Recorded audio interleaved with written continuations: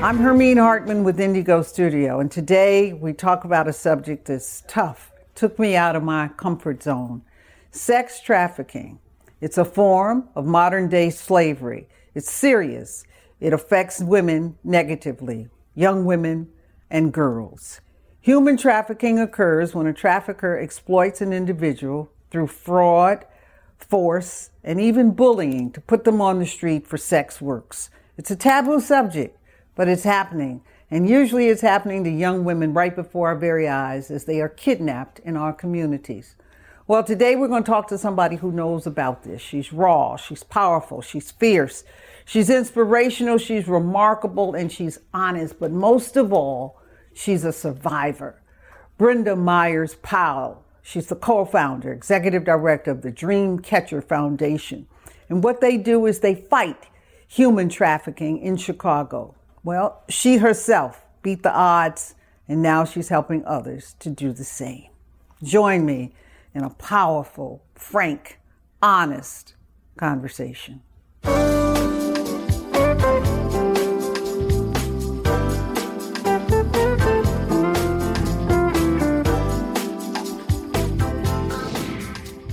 Join me with Brenda Powell, and we are going to talk about sex trafficking. Brenda, welcome to the show. Thank you for inviting me. I have been a fan of yours for many, many years. Oh, thank you so much. You have given me so much medicine and so much information that I can take back to women in our community. Thank you for that. Thank you. Thank you for saying that. Okay, let's talk about you. So, you were a prostitute for 25 years? Yes, ma'am. Okay, let's go from the corner to the hotel.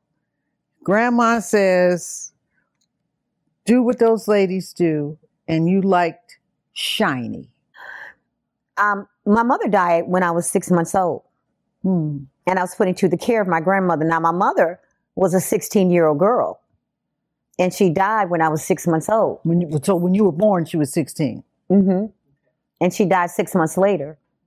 And not really sure. I'm thinking she died of an aneurysm, but I never really knew. Okay. But I know it was not natural causes. Mm-hmm. But I was left into the care of my grandmother, who was a really beautiful, wonderful, strong Black woman. But she had a drinking problem. Mm-hmm. So it was like living with two different people. Jekyll and Hyde. The one that drank and the one that made me fried pies and read me the funny papers and would die for me at any moment. You know, it was traumatizing because it was kind of hard to live with someone like that. Sometimes your parents only give you what they have been given. And she gave me the best of what she had. And I didn't understand it as a child, but I think that most of the time I was with my grandmother, she was trying to prepare me for life because she didn't think she was going to be here long. So she was rushing a lot of stuff. And she was hardcore, and she was trying to make me tough. You know, you could say abuse, but I look at it a little bit different. I guess she felt she needed to be a little hard. But one of the things that happened was when I was growing up, okay, she used to have drinking partners. Drinking people come in the house. Sometimes it was a relative. But I was in a house full of adults. And I would get molested. But it started at the age of 4 or 5 that I first remember. By one of your grandmother's friends? It was actually one of my uncle's friends. And it was a knee ride. It was a knee ride, a simple knee ride. I got a knee ride. And she had told me as a little girl, stay off of everybody's lap. You know, she said, stop y'all hopping in everybody's lap. You know how you tell your little girls that. But we kids. Mm-hmm. And we love the little bouncy ride. So you were molested 5 years old? 4 or 5 years old. And I would never forget it. I got on his lap. And he gave me a knee ride. And he slid his hand up under into my panties. How did you get into prostitution? We had moved into an area, and when I was 9 years old, where prostitutes worked right in front of our house. Mm. And I used to look out the window, and I used to tell my grandmother, well, I used to watch those ladies because I was a keychain kid. You know, we didn't have babysitters then. And I used to look out the window and watch the women with the shiny dresses and the hair. And I wanted to be Diana Ross and all the Supremes. And these women emulated that. They were attractive. They were attractive and beautiful. Mm-hmm. But they were getting in these cars. And I asked my grandmother one day, what are they doing? Why did they get in? She said, they take their panties off and men give them money. And I looked at her and I said, I'll probably do that one day. Because men have been taking my panties off without my permission and doing things. And my grandmother didn't know that. But I remember her saying, Brenda, whatever you be the best. And I remember in my little mind, I said, I'm going to be the best prostitute that I can be. So seeing the women out there in front of the house, that started you. That made me think to do that because understand, I was living with a lot of pain. I didn't know what to do with it or how to handle it. Did you tell your grandmother what this? No, I never told her. You didn't tell her? My grandmother, understand, I had never saw my grandmother lose a fight. She had done a lot of damage. When she had a fight, she didn't lose. You know what? I think in the back of my mind, I didn't want to lose my grandmother because I knew that she would hurt something if she found out something like that. Then it's the molesters are very savvy. They have you to think it's your fault. You think it's your fault. You think it's your fault because you get these messages from your family. Being a fast little girl, they already told you not to do it.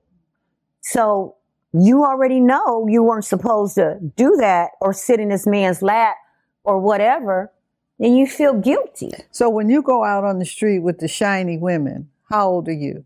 When I first went on the street, I had my second baby, and I hadn't made 15. I was like a few weeks before my 15th birthday. And I had my second child because now I understand I was being molested and I was easy. I was the girl in the community that if the little boy said he liked me and especially told me I was pretty. Then you succumbed to him. Yeah, because I wanted someone to like me. I wanted to be loved. I was looking for it. I was looking for some love. All right. Now, you're on the street for 25 years. How did you get out of prostitution? Well, first of all, 25 years on the streets. I was shot 5 times. I've been stabbed over 13 times. And you say in the film that the skin on your face came off. What happened? That was the end. That was the end of my prostitution. I got in a car with a white guy on Madison and Kilpatrick. And I'm thinking, white guy, safer than getting in the car with a black guy, because usually you have issues with black guys. They don't know. Now wait. Hold that point, and we'll be right back. We got to take a commercial break. We'll be right back with Brenda Powell and Dreamcatchers.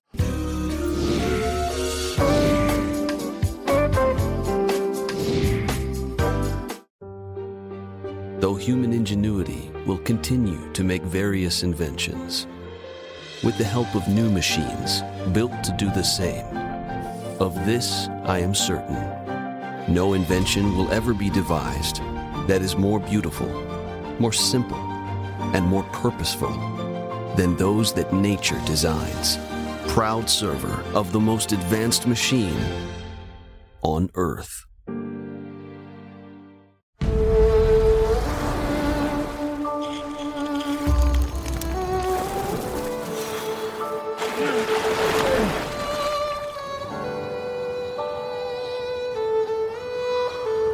This could work. We're taking you home now, sir. Are you a search and rescue? No, I'm with the resort.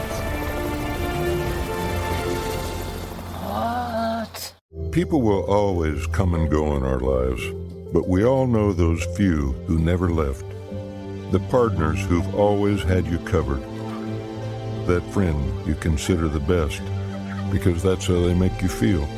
At Blue Cross and Blue Shield of Illinois, we know what it means to be there, guiding you toward a healthier state of mind. Because the more we know as individuals, the healthier we all feel as a community through it all.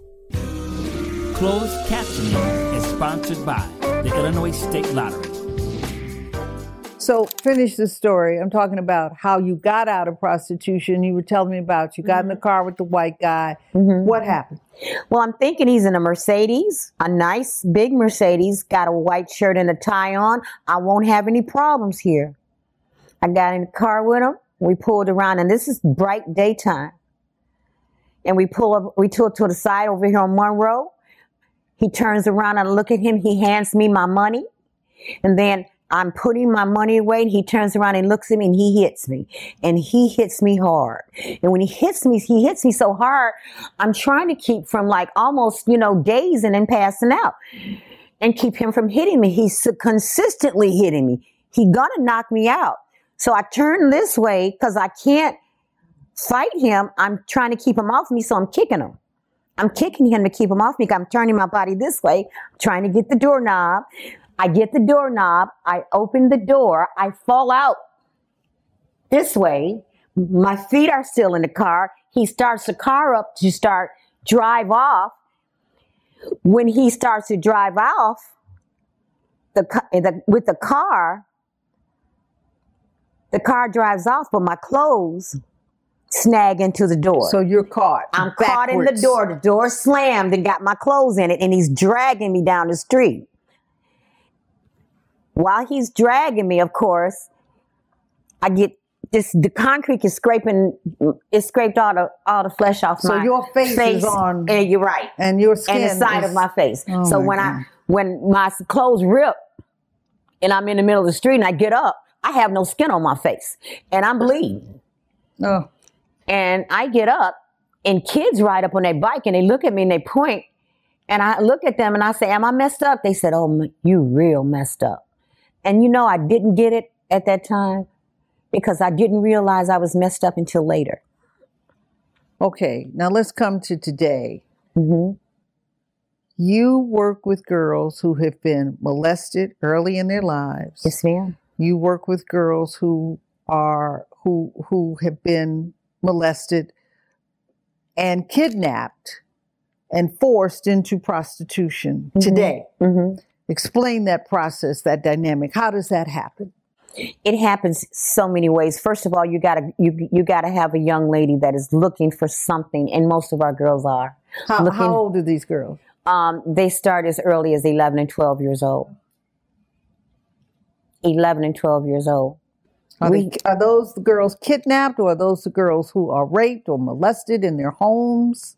We have a combination of it all. We have coercion, where a person is coerced slowly into it. We have kidnappings, where you hear about girls missing all the time, and you wonder what happened to her. You don't see her anymore. If you do see her, these are teens. These are young girls, teens, preteens.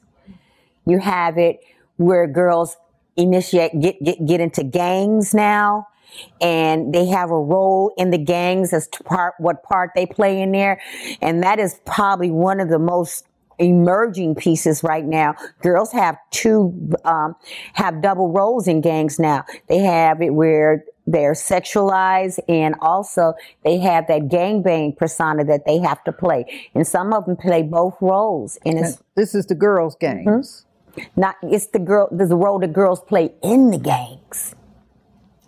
And there is the boyfriend type, the guys who, coerce the girls by being the boyfriend at first and treating them pretty well until they drop the bomb about what they really want from them. And that's to make them prostitutes? And lately I've been having a lot of cases of issues where they come straight from the family, traffic straight out their family by a parent. A parent putting the kid into a prostitution mode?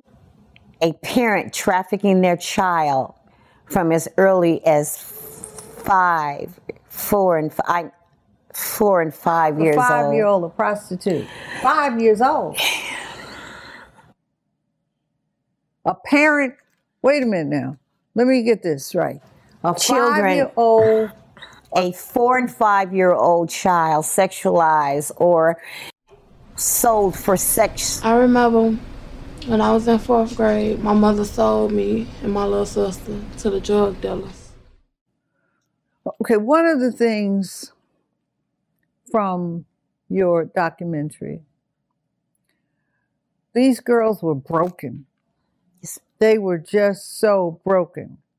And your development and your training works with them to build them up, to develop them, to say, yes, you can, to say you can do something different, and to pull them.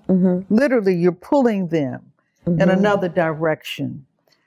Tell me about Dreamcatchers. You're on the street. You personally, you're on the street riding. I am. Tell me about that dynamic. How does that work for you? Well, first of all, our organization, the biggest benefit of it is that it's survivor-led, and we hire survivors. When we go out there on the street, our team, we already know the culture of things out there. We've already been there. We came from that culture. We don't have to learn about it. We already know. You know, we get educated in a whole lot of different things, but we know our targeted population because we are our targeted population. So we don't have to ask the questions that someone else would have to ask that's never been there. Like where? You Or know, who? Or how do you what? identify? How did you get there? Okay. What do you need? We already know that because we've been there. Okay. So we go out there pretty well equipped.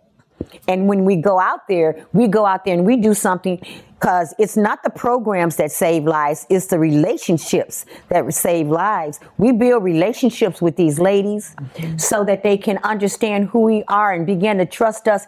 And then I do something that I wish somebody would have done for me. I had great ideas. I show them, see, some girls don't even know that they're victims.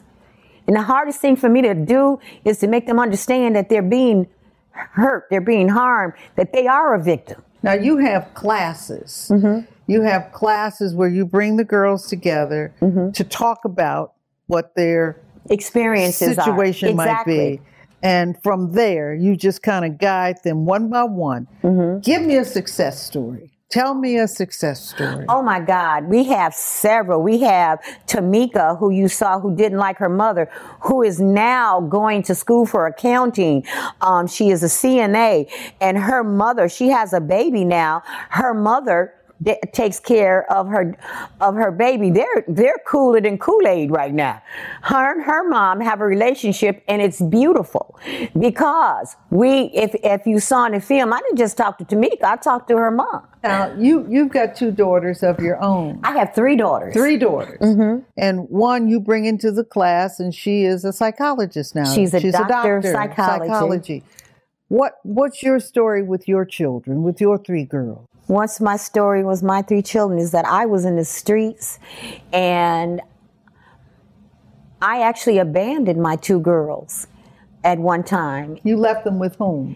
I left them with some girlfriends in New Orleans when I was a stripper in New Orleans, and I was on drugs, and I left them in New Orleans, but thank God I had an aunt.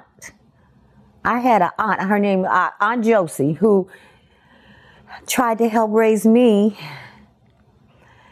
Aunt Josie, who raised my daughters, who Christian, a good woman, who gave my kids a life and raised them well in Evanston, Illinois, and brought them up decent, and always taught them to love me. Never said a bad word about me. Told them that your mama is the most beautiful girl I know. She said, and she would not be away from you if she wasn't sick. She used to tell them that all the time. She said, your mama love you. She'll be back. And they prayed for me the whole time. They prayed for me while I was out there on the streets. Then I had another baby in California. And that's your 3rd child? Yeah, when I was when I was going through my addiction, while I was away from my other 2 girls, I had a baby in California that I had there in California. That I was so far gone on crack cocaine, Hermine, that I forgot when I had the baby. And then when I left California, I still hadn't found my baby again. Right? It took me 29 years to be reunited with my daughter again. And my other daughter, the daughter you saw in the film, is the one who found my daughter again through Ancestry.com. And I was just reunited with her now 2 years ago. And she's coming to Chicago in December. We meet as much as possible, who I'm getting to know now. You know? Who raised her? Your girlfriend? No. Who? She was adopted out of the hospital. Oh. The prayers that I used to pray, even when I was under drugs, that she would not do a day in the system, and God answered that prayer. A nurse adopted her straight out the hospital. Then guess what the nurse name was? Brenda. We're going to be right back. We're going to take a break, and we're going to come back and talk about sex trafficking with Brenda and dream catchers. We'll be right back. Don't go away.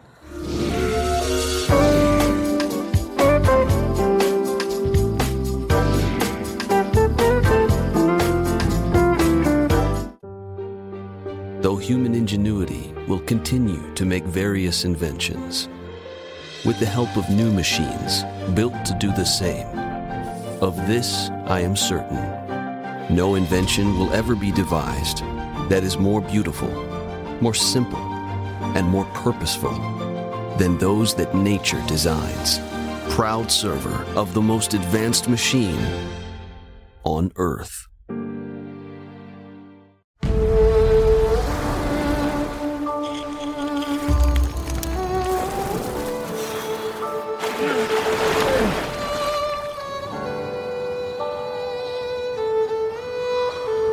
This could work.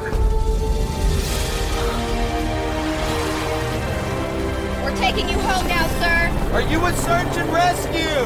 No, I'm with the resort. What?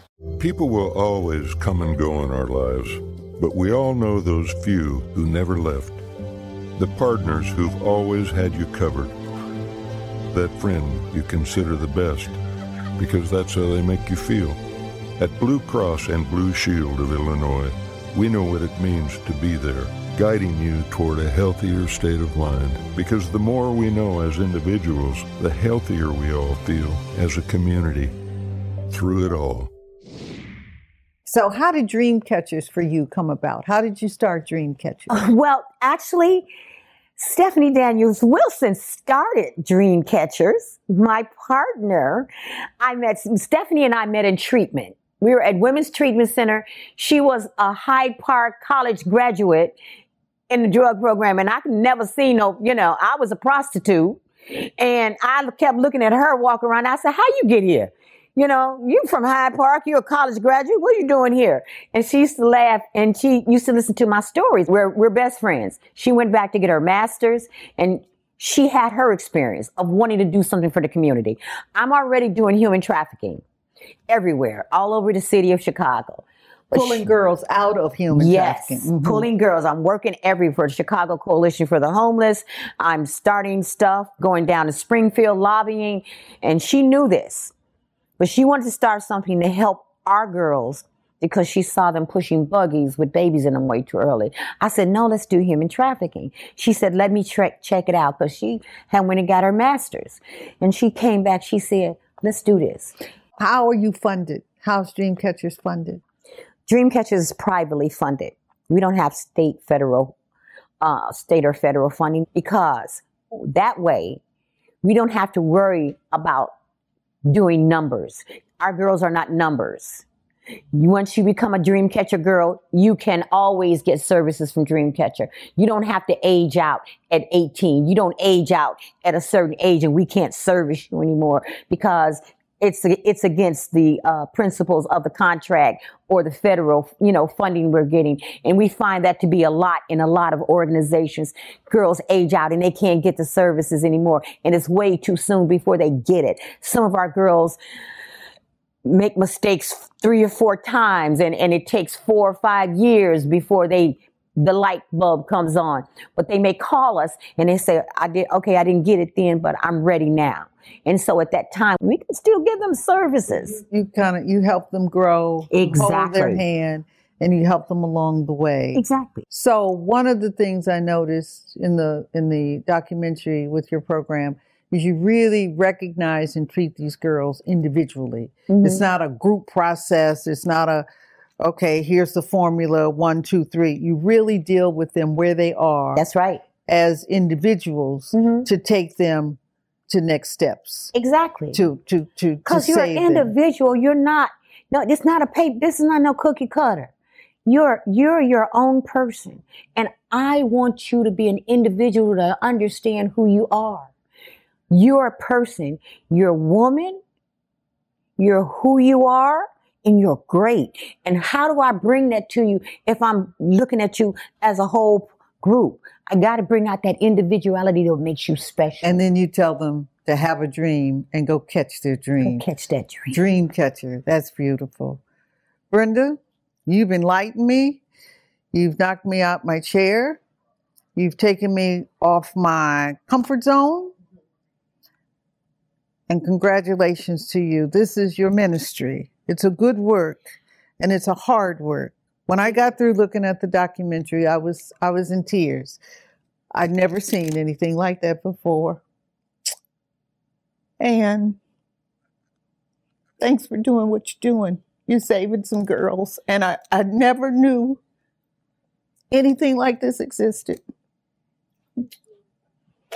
Thank you. May I thank you too for doing what you do for our community? Oh boy. Thank you for joining us tonight with Indigo Studio. Precious conversation with Brenda Myers-Powell talking about dream catchers. I can't imagine. I cannot imagine.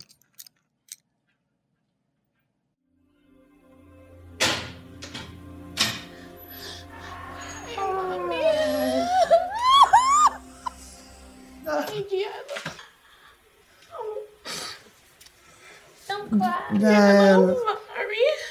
I'm sorry, Diana. I'm sorry, buddy. Don't cry. I love y'all. We love you too. We love you too, sweetie. I wish I could be home with y'all.